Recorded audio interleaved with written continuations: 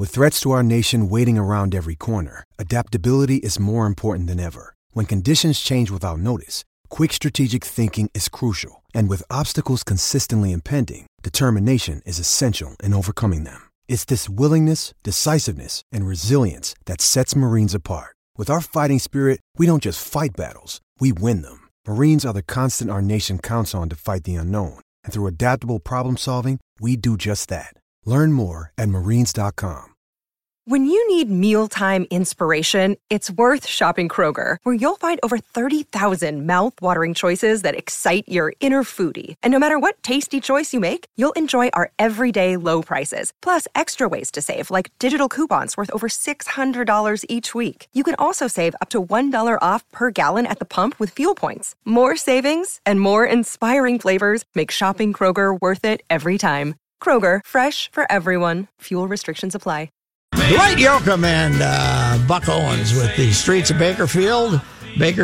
Buck Owens is today's musical guest. Am I winning you over with this form of music we've been playing? I'm warming up to it. Okay, I'm warming up to it. Yeah, That's good. We get a little twang. Pretty good. Get a little twang in your life, man. Yeah, that's pretty good. In my, we got tweaking with the wild and twanging with you, man. It's fantastic. All right, Minor League Baseball issued an extra innings report through games of July 1, 2008. This is based on putting a runner at second base, starting with the 10th inning. Okay. And it seems like an experiment that is unlikely to reach Major League Baseball in the 10th inning. I am betting that within a few years, it'll be like the 12th inning, and they'll put a guy at second base. Because we are heading for dramatic changes here, ladies and gentlemen, in baseball. The 20-second clock will be in next year. If that works and improves the pace of play and gets the ball in play more often, then there won't be a lot more changes. But if that doesn't work, who knows where we're headed. But they're going to try to prevent the 5.5, 6-hour games that have this year. Earlier this year, remember the Cubs and the Marlins played 17 innings, 2-1, and the game took 5 hours and 18 minutes. And the AAA. Now, I talked to Josh Wetzel early, the voice of the Rochester Red Wings. Mm-hmm. He'd seen it early, didn't like it, but I don't know how he's feeling about it now. He thought it was preposterous.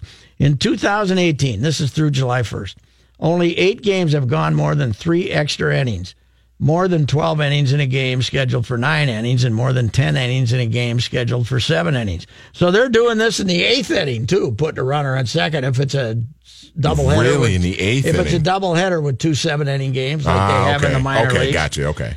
In 2017, 162 games in minor league baseball that is affected by this went longer than 3 extra innings. So basically they're on a pace for 16 games, 1/10 as many games to go past 12 innings as went in the minor leagues last year. So it's obviously working. In 2016, 183 games went longer than 3 extra innings. Let me start this again. They're putting a runner on second base in the 10th inning in the minor leagues, except, I guess, at all levels. And this is to break ties. They did this in the World Baseball Classic, as if you watched any of that. And last year, there were 162 games that went longer than 3 extra innings. This year, there's only been 8 because of those runners being put on second base. So if you go from the 10th, let's say each team scores in the 10th, you go to the 11th, they put a runner at second again, and then you get to put a runner at second. And so they just keep going with it. Okay. But only 8 of those have gone more than 12 innings or more than 3 extra innings. Last year, 162 games went longer than 3 extra innings. 2 years ago, 183. In 2018, of the 475 extra inning games through July 1st of this year, 239 of those games, 71%, ended after 1 inning of extra inning play and ended in the 10th or the 8th. Okay. In 2017, out of 1,192 extra innings, 49%, 588 games ended after one inning of extra play, and after the 10th inning or the 8th inning. In 2016, 46% ended after one inning. So you've gained 25% completion by putting the guy at second. So it's in 2018, the longest game of the year has gone 6 extra innings, the longest game in all of minor league baseball. In 2017, the longest game of the year was 12 extra innings. So 21 or 19, I don't know which. Mm-hmm. And in 2016, the longest game of the year went 14 extra innings. Ooh. So, I mean, I don't think it's a big surprise that it's working. Mm-hmm. You put a guy at second base, I would imagine in somebody'd have to give me the stats, but man on second, nobody out, has got to score even Major League Baseball 60% of the time, right? That sounds about right. Lead off double, yeah. you got to score 60% of the time, I would guess. One would hope. So, of course, what you wonder is, here's the other thing: when you're pitching away, when you're in I think it really increases the advantage of the home team, don't you? Of the home team? First, it's like overtime in college football.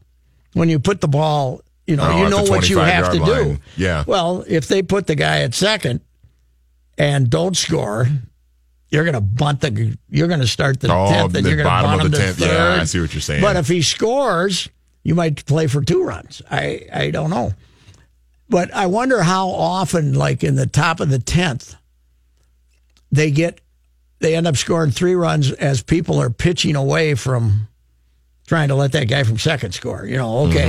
Okay, he gets bunted to third, and you got somebody up you don't like, so you walk him. And then you pitch around another guy, and all of a sudden you got the bases loaded with 1 out, which you wouldn't have. And then somebody hits a double, and you score 3 runs. I wonder how often that they're producing extra runs.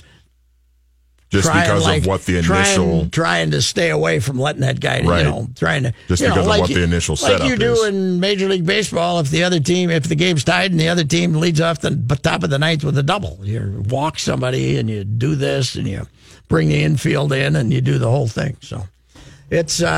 listen, the grand old game, I'm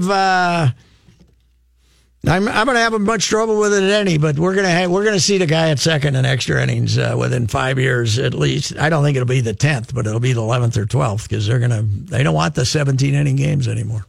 All right, we shall return. We are going to talk to Brian Munz, media guy from Winnipeg, and get an update on the hottest thing in the Canadian Football League. Throwing quarterback, slinging Chris Streveler. He's on fire. Yes.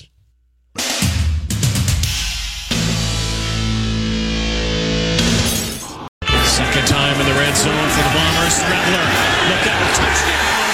His old buddy Wally.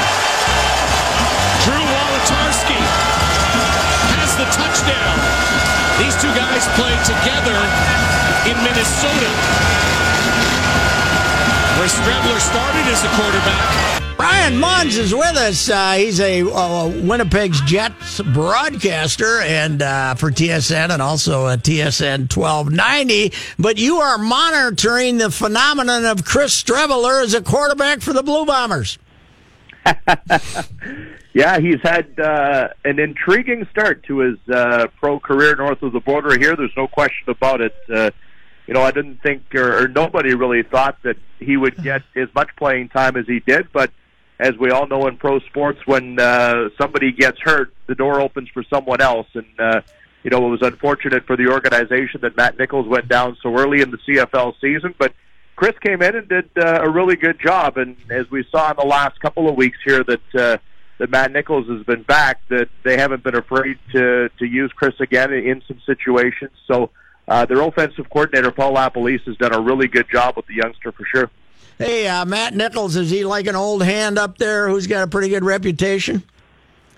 Yeah, there's no question. He's a guy that is considered an elite quarterback in the Canadian Football League, and a lot of what everybody believes is going to be a really good opportunity for this Winnipeg Football Club to take a chance at the Grey Cup this year revolves at center in the quarterback position, much like the other 8 teams in the league. So yeah, I think when you take a look at what Matt's done over his career, whether it was before Winnipeg or since he's been a Blue Bomber now, that he's got the experience, and that's the biggest thing when you look at any professional sport and any athlete. The more confidence and the more you're able to grow your game and get some years under your belt, you're going to be a better athlete for it.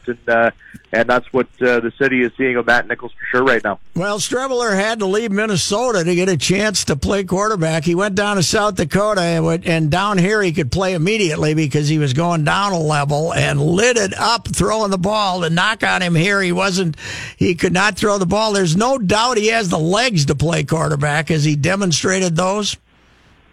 Yeah, he has, and that's obviously one of his greatest assets. Obviously, he has a great mind for the game, and he can read it. But as we all know, it's a different game up here north of the border. The field's a lot wider, and the ball's bigger, and you got to make those adjustments to get into the Canadian game. But I know in talking to a lot of his teammates here over the last few weeks since he got in and had an opportunity to show what he could do, they've been impressed. But again, the big thing when you look at guys and the experience and the success they have is how many games and how many reps they're able to get under their belts. So it's a process for Chris Streveler, but the early indications are right now that not only here in Winnipeg, but across the CFL, a lot of people took notice at what he's been able to do so far. And yeah, he is a very mobile quarterback, and that's a big bonus for Winnipeg when you look at it, because they can draw up some different plays. They can use him, in some different scenarios here where maybe an offensive coordinator wouldn't look at with somebody that may stand in the pocket and not have the mobility that he does. But, he gives them another pretty good weapon there that if there isn't a throw that he sees, he can tuck the ball down and get some valuable yards. And he threw it pretty well too, right? Yeah, absolutely. That's all about kind of learning the game and reading and reacting. And, he's getting used to his own teammates here now that they're into, I guess it's week 5 in the CFL season now with their game coming up in Vancouver this weekend. And so when you break it down, they're pretty much a quarter of the way through their calendar here already. And, now you start to see where guys feel a little bit more comfortable with the playbook and know where everybody's supposed to be on the field. So I think so far so good for Chris, and so far pretty good for this Winnipeg team too, after the lopsided win they had last weekend here at home against the Lions in the first half of their doubleheader.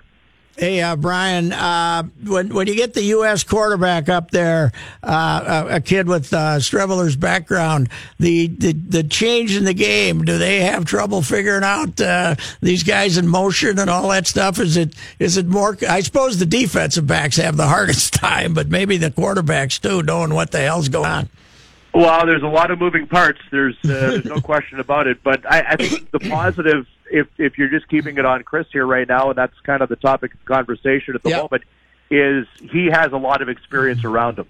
So, from the O-line to Andrew Harris right behind him, he's got a very veteran receiving core as well that, if they see he's in trouble, you can kind of improvise on some different plays and try and help him out. But you know what? They're early in the year. They've had a good start to the season, but I agree with you. The first, especially half of the year for players coming up and just learning the CFL game and the different looks that you have and how many men are on the field and where some guys are and the room again that you have outside the hash mark. That's probably the biggest difference. That there's a lot of wide open prairie out there that the guys can either find a spot or can get lost in here too. So I think overall, I think as an organization, as a city right now, people are pretty excited with what the Winnipeg Blue Bombers are doing for sure. Hey, you got another gopher up there. Drew Wolotarski's caught a few passes. We just played a highlight of Streveler throwing a pass to him. He's a great possession type receiver.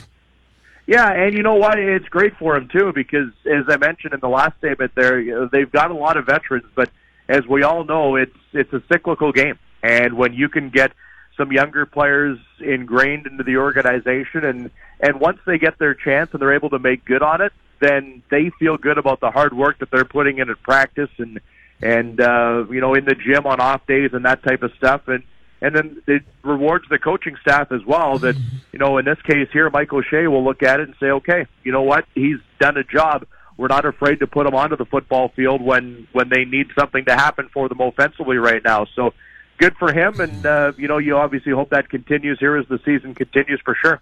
Hey, Brian Munz is with us. Brian, is CFL sort of a nice distraction before hockey season starts up there? I don't know in Canada, and I don't know even for you around Minnesota that hockey ever goes away. But it is nice. There's no question about it. It's been a really beautiful summer up here, just like you guys have had down the highway.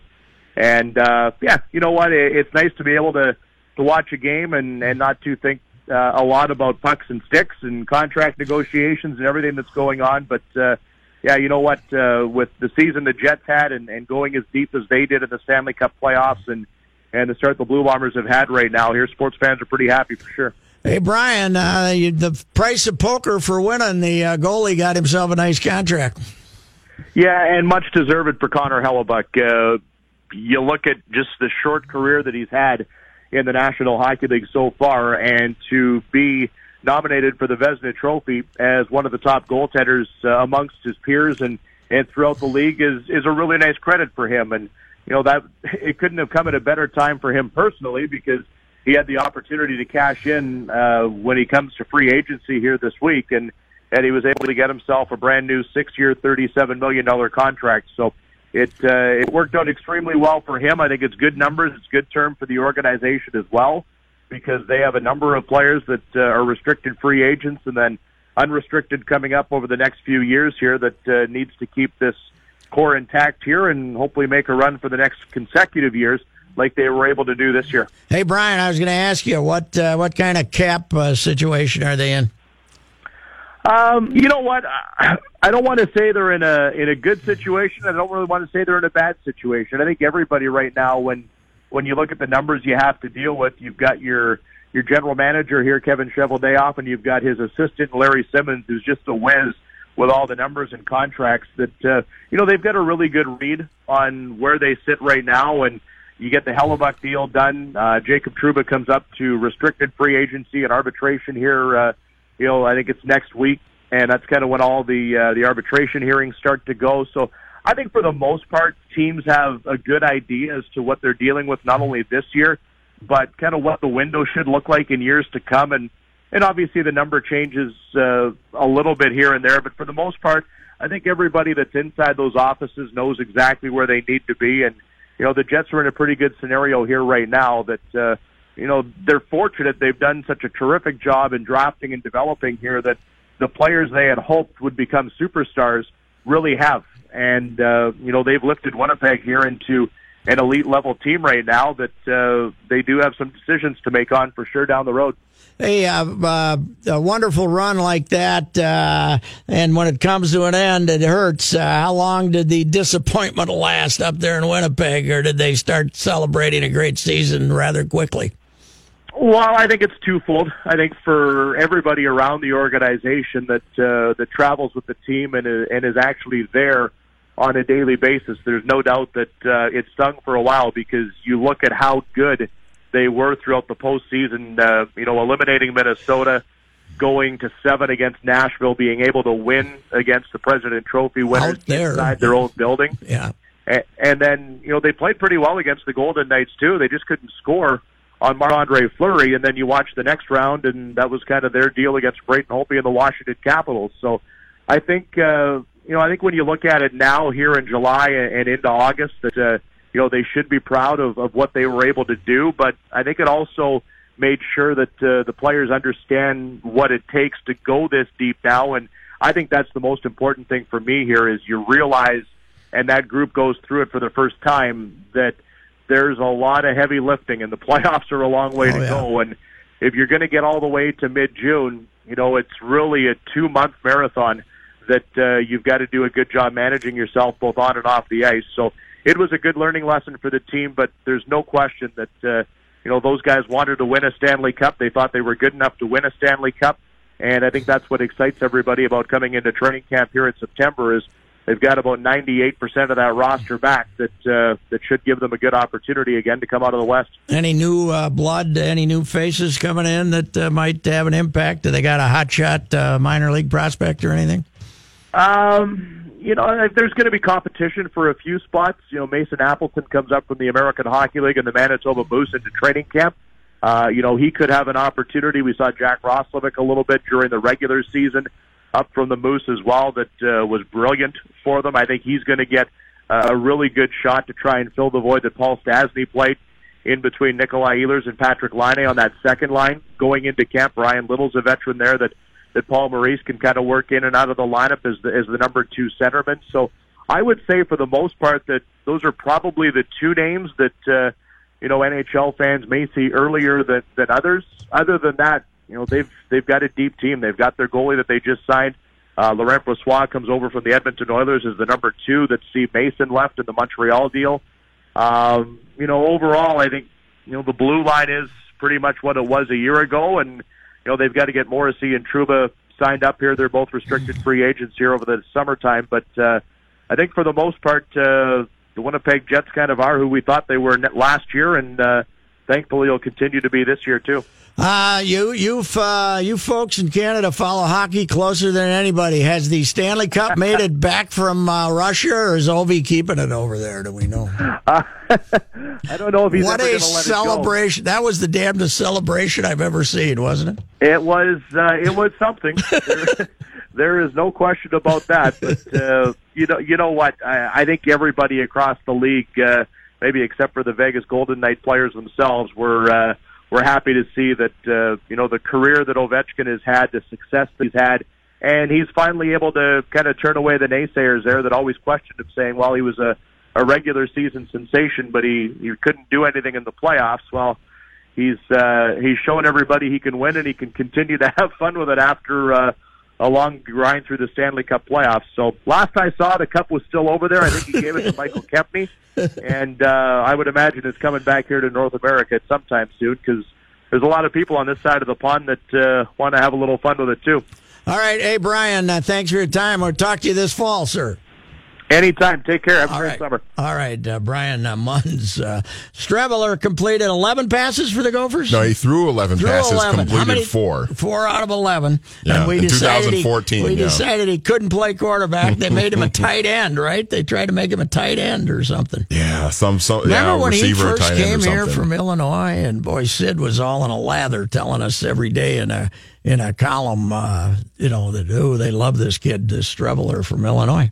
Why didn't they keep him around? I'll be honest with you. I never got a chance to see if he could throw or not. That's what I was going to say. I looked up the numbers, and in 2014, he threw 11 passes. He went 4 for 11. I don't remember ever seeing him throw a pass with the Gophers, ever. No, well, I must have missed those 11 throws. They were tied into Mitch, but, his numbers at South Dakota were unbelievable. He was throwing up Mike Leach type numbers, like he was playing in Mike Leach's offense, just throwing it all over the place. Yeah, the only thing I don't like about him going off and becoming a very good quarterback is I can't blame it. I got to blame it on the previous administration. Can't take any cheap shots at PJ, this guy. Huh? Nothing on Phil. I can't blame it on you Phil. Must fail. Yes, that's right. Well, we don't even know if he failed. He never got a shot. Right. We'll be back.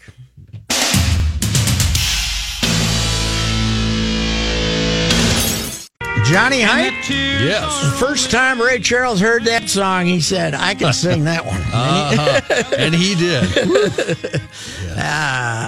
Buck wrote that one? Was that, I don't know, to tell you the truth. Well, but it was his hit. Yes, he had the first hit with it. It was his hit. When Ray did the Country and Western album, which wasn't really Country and Western, but Country and Western songs done very soulfully. Yeah, that was the big hit on it. Nobody could sing him like Ray. Oh, no kidding. Yep. All righty. Here's Johnny Height with a sports update. Thanks, Patrick. This update sponsored by Jersey Mike's Subs. Want to win a rockin' trip from Jersey Mike's and Pepsi? Stop into Jersey Mike's today to enter. No purchase necessary. Sweepstakes ends August 14th. See official rules at PepsiRockThisWay.com. Twins Rays again tonight from Target Field. Jake Odorizzi goes for the Twins. Nathan Eovaldi for the Rays. Your Twins lineup: Mauer, Rosario, Dozier, Escobar, Polanco, Kepler, Grossman, Jake Cave, and then Mitch Garver catches. The Twins announced today they have, in their words, indefinitely suspended sales of Papa John's Pizza from Target Field. This coming from Dustin Morse, the Senior Director of Communications for the Twins. He says there will be other pizza options still available at Target Field, Pizza Luce, Minnie and Paul's, and inside the Delta Sky 360 Club. If you missed it earlier this week, Papa John's founder, John Schnatter, who already resigned as CEO over a series of PR blunders, announced he was stepping down as chairman of the board after allegedly using a racial slur during a conference call. Minnesota United in action tomorrow night. As usual, you will hear it right here. They're playing Real Salt Lake at TCF Bank Stadium. Pre-match, 6:30, kickoff 7 o'clock tomorrow night right here at 1500 ESPN. Lynx in action tonight at home to play the Las Vegas Aces at the Target Center. Stanley Cup is headed to War Road. TJ Oshie says he'll bring the Stanley Cup to the town where he played high school hockey on July 24th. That's his personal designated day with the trophy. Members of the Stanley Cup winning team each get 1 day with the trophy to do, pretty much whatever they want with it. No, he's got to drive over to Rosso, right? And drive it, put it on the roof and drive it through town, doesn't he? Main Street, honking the horn. Yeah, you know. Honking the horn, hope Buff's home. Hope he can show it to Buffalo. Yeah. Oh, she won the Stanley Cup, of course, with the Capitals. I never thought about that. It is, yeah. There haven't been a lot of details released where they will be showing it publicly yet in War Road. Jess Myers, of course, is a War Road guy. He'll probably get a kick out of that. Yeah. Boy, that kid played good. I mean, that guy played good, man, down the stretch. He played with more physical ness than I thought he had. I didn't know he was, he was hitting people. He played well. When my first radio job was actually up in Roseau, and I actually used to interview TJ's dad, Tim, quite a lot, and so it was pretty cool that moment of him and his dad after they won the cup was pretty Dad's cool. got the Alzheimer's now. Yeah. Tim's a really good guy too. Heartbreaking story. Yeah. Today's second Wimbledon men's semifinal between Rafael Nadal and Novak Djokovic suspended after 3 sets due to the tournament's 11 p.m. curfew. They'll resume Saturday at 1 p.m. local time. That's about 7 o'clock our time, ahead of the women's final between Serena Williams and Angelique Kerber. Play was halted after 2 hours, 54 minutes, with Djokovic leading 2-1. The reason we hit curfew, before that, it took 99 games and 3 tiebreakers over 5 sets, well over 6 hours. But South African Kevin Anderson reached the final at Wimbledon. He defeated John Isner in that 6-hour, 36-minute marathon. John, I thought Johnny, Manny and I decided they'd still be playing. Neither moved. The other guy'd hit a shot and nobody'd move. Gosh, Isner was gassed. He was just hunched over and, man. DeMarco Murray, 3-time All-Pro running back, Pro Bowl, running back, is retired after 7 seasons in the NFL. He said today on ESPN's NFL Live, it's been a long time thinking, the last year or two, and physically, mentally, and emotionally, I think it's time for me to hang it up. I hope he's got some money in the bank. Boy, the Cowboys they ran him into the ground, man, and they killed him. He made about 4 good years. Yep. Murray's 30 years old, was cut by the Titans March 8th after serving as the lead back for 2 seasons there, including 2016 when he was the AFC's leading rusher with 1,287 yards. He did have a career low last season, 659 rushing yards. He failed to reach 1,000 yards from scrimmage for the first time since 2012. He did have 2 years remaining on a deal that Titans GM John Robinson renegotiated after acquiring him via trade from the Eagles in March of 2016. He said, "It's bittersweet, but I think for me it's right timing for myself and my family moving forward." You always hope they put some money in the bank, don't you? Yes. Yeah. That's because it's hard when you're making $8-10 million a year. It's hard not to get into that lifestyle. But in football, they're wanting to buy those cars and those houses. 10 years from now, you're going to be making 50. You're going to be getting your pension. That's it. So, All right, Johnny. Thank you. You bet.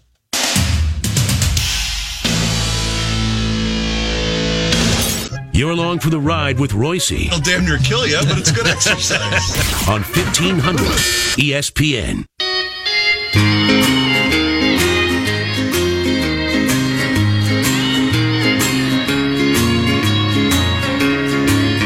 She's in some honky tonk tonight, I know. She's dancing where the music's loud. Ryan Bollinger covers the Twins from MLB.com. We're playing a little Bakersfield country today with Buck Owens. You're a Southern California boy. How far is Bakersfield from L.A.?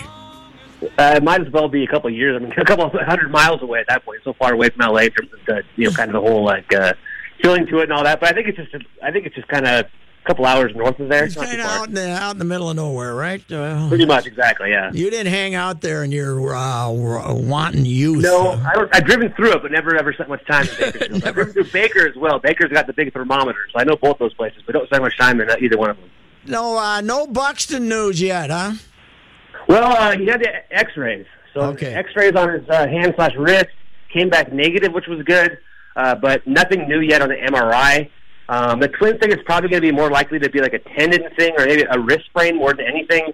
I think the ultimate worry is it's a hamate bone injury. Yeah. But the good news was that the X-ray didn't show that because hamate bones usually take like 2 months for the recovery. So if he had a hamate injury, it might even be the end of the season. So I think they're optimistic that it's just kind of a sprain, but we'll probably find out more maybe later tonight or maybe tomorrow. And he had that hamate scare last year at the end of August and came back from that in a couple of days. But, boy, oh boy, talk about a star-crossed season for that guy. Oof. Yeah, that's crazy. Think about what he's gone through. The toe injury has cost him a lot of time. Been on the DL twice with it. Kind of a fluke thing as well. Obviously it happened when he was at AAA on his first rehab assignment and found the ball off his foot. It's been bothering him pretty much the entire season. Finally, that's a little bit better, but he's not hitting it all at AAA. And then sure enough, fluke thing yesterday, apparently it was just one swing. It was just middle of an at-bat, third pitch that he swung at, and next thing you know, he's coming out of the game. So, but it's something that he's done with his whole career. He had that crazy collision and then in the minor leagues. I mean, it's just crazy how this guy, all the bad breaks that he's caught, throughout his young career. Yeah, to the point that his chance to turn into a standout big leaguer is pretty well being affected by not being able to, we can't even find out. He just spent 3 days working with Chad Allen during the All-Star break out there to try to fix it. He's working at trying to fix it, but now, this is probably, if they're lucky, he'll be back in 2 weeks, huh? Exactly. And even AAA he wasn't hitting at all, too. That's the one thing. In the past, at least whenever he went to the minor leagues, he at least hit there.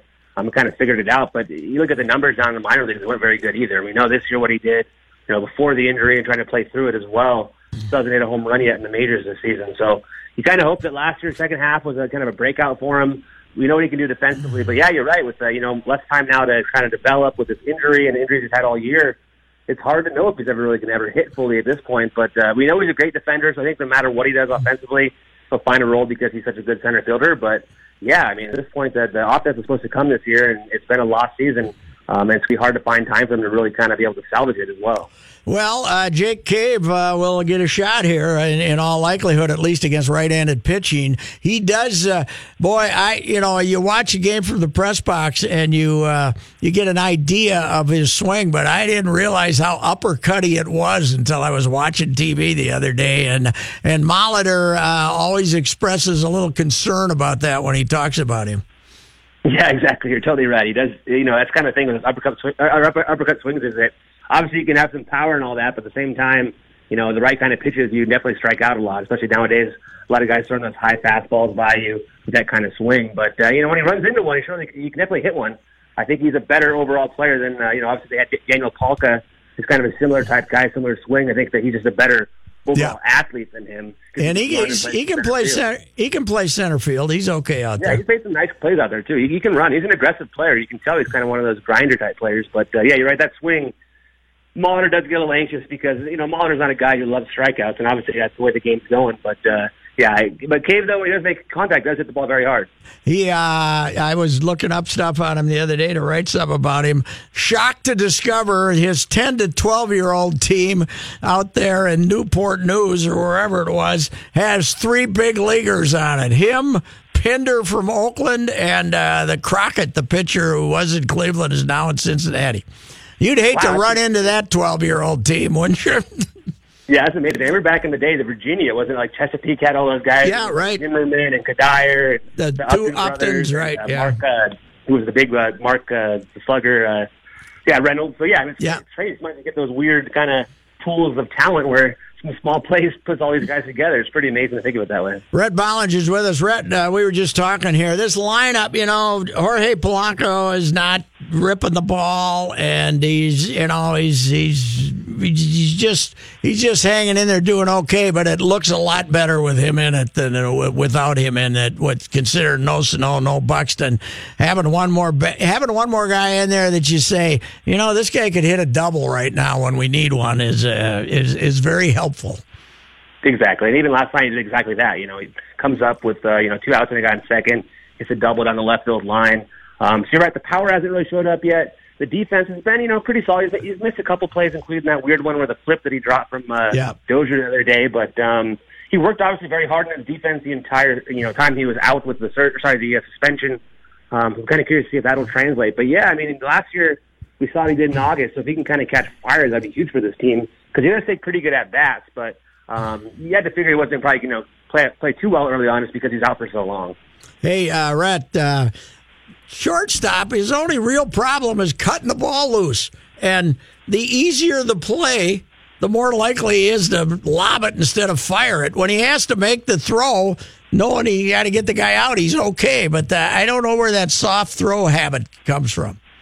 Yeah, and the same thing with Dozier, though, too, which is funny. I know a lot of the pitchers always say whenever it's a double play ball, they get really worried because same thing, Dozier will just flip it over to first instead of trying to throw it hard. And same with Polanco. They make those plays look way too difficult. And I know it kind of stresses the pitchers out a little bit because they just want to get that easy out, not have to stress about if they're going to make the throw. But, yeah, it's kind of funny. You're right. Both those guys, especially Dozier this year, they haven't really done it when it's a close play. They kind of just lob it over there. And it seems to work, but it just seems like every play is a little closer than it needs to be. Hey, Rhett, they turned the double play better last year than they have this year, just routinely, didn't you think? They've missed a lot of double plays this year. Yeah, that's why I've even wondered, with Dozier, was there something that's kind of been weird watching where he hasn't really been able to throw the ball with much authority all season. Last year, there were much better double plays. So I've wondered if it was an injury thing. He said he's healthy and all that. I've asked him about it, but yeah, it's kind of interesting to see. You're right. Last year, they were really smooth at double plays. This year, it just hasn't really been the case. What do you think? Big trade deadline here, or a lot of smoke and not that much fire? It's going to be interesting. Obviously, they're playing better right now, but they also beat up on the Orioles and Royals. They're still, 7.5 back of the Indians. Yeah, but the Indians, Kluber might, he just took an injection, so. Yeah, his knee. And in general, Kluber, the last 5 starts hasn't been as good. He's been having trouble throwing his curveball because of his knee, so you never know. So I think if they can kind of go on a little bit of a roll, they might not really sell too much, but I think if they fall off, they have to sell anything they can, whether it's, Dozier or Rodney or. I think the guy that'd Gibson's the most interesting one to me. I think Gibby would get him something. I think so, too. This market is terrible, by the way, for starting pitching. I think the guy tonight for the Rays might be one of the best guys in the market, Eovaldi. And Happ got beat up last night. There's really nobody on the pitching market that's really out there that's very attractive. So I do think that if they were to dangle, Gibson out there, they could get some pretty good offers. It's just a matter of if they think that Gibson's going to be part of the rotation next year. Because obviously he's in a contract next season. But, I think they could lock him up. But my theory is if you don't feel like you want to give him a 3-year contract this winter, then this is probably going to be his maximum value. Because to bring him back next year and then have to trade him at the trading deadline next year, you might not have as much on the table as you're going to have this year. Yeah, especially if you're only going to get 3 months of control as a team. If you're going to trade for him now, at least teams know, hey, we can have him for the rest of this year and next year. And he really has the last calendar year. He's put up an ERA right around 3.5 with a strikeout per inning. It kind of goes back to last August. It's been kind of a long run here for him. So, yeah, you're right. I think that he could fetch the most of any of the guys they have. It's just a matter of if they want to make that kind of deal. Slider was great last night, but I really think the changeup has helped him a whole bunch. Oh, big time. And I think that slider curveball, combination, and I think just looking at his fastball, that was the thing, too, is he always had the stuff. He just always seemed to nibble so much around the zone and fall behind. And I think now he's just attacking guys more, too. But that slider really is pretty nasty. And guys, last night I think he got 16 swings and misses, and I think 8 of them with the slider and 5 with the curveball. So he probably had a month where he didn't get 16 swing and misses a couple of years ago. Yeah, he's been a season without that pretty much. Well, of all people, I remember Neil Allen preaching to him about the changeup, and of course Neil is no longer with the club. But I don't know. They're in an interest. They're going to see Cleveland was lost 5 out of 6, so they're making these guys act like they're interested here if they can put together a good month.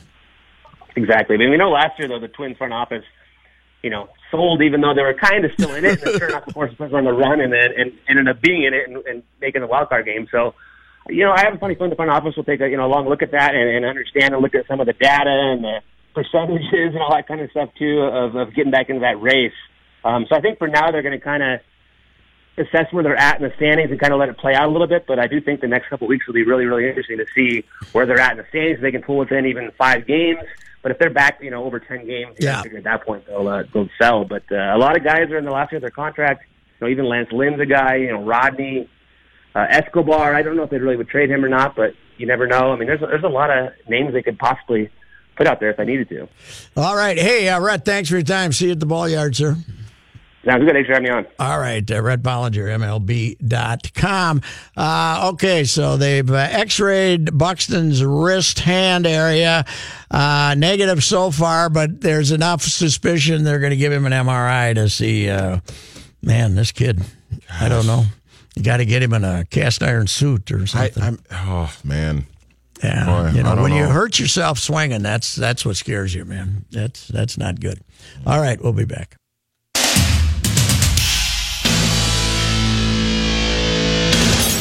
Buck Owens, thank you very much. That's one of my Friday feel-good thoughts of the week, having Buck Owens on.